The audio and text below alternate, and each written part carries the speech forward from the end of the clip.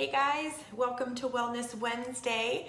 Today we're going to talk about vitamin D. We're still on our discussion about mental health awareness, particularly as it relates to mood and depression.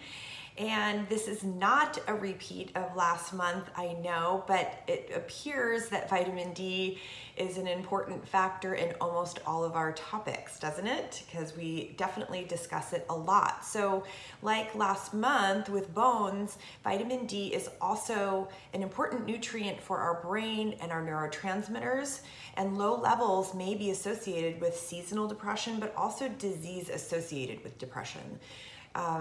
You can optimize, we discussed this last month as well, you can optimize your blood vitamin D levels through foods like eggs, butter, and salmon. There aren't a lot of foods that have vitamin D, so getting small amounts of sun exposure is ideal, and that's where we'll get a lot of our vitamin D, but then of course supplementing.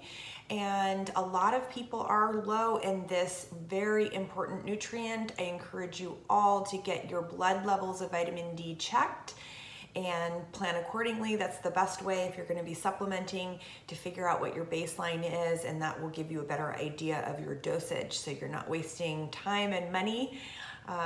And let's get those vitamin D levels up, which will in turn hopefully boost mood. See you next week.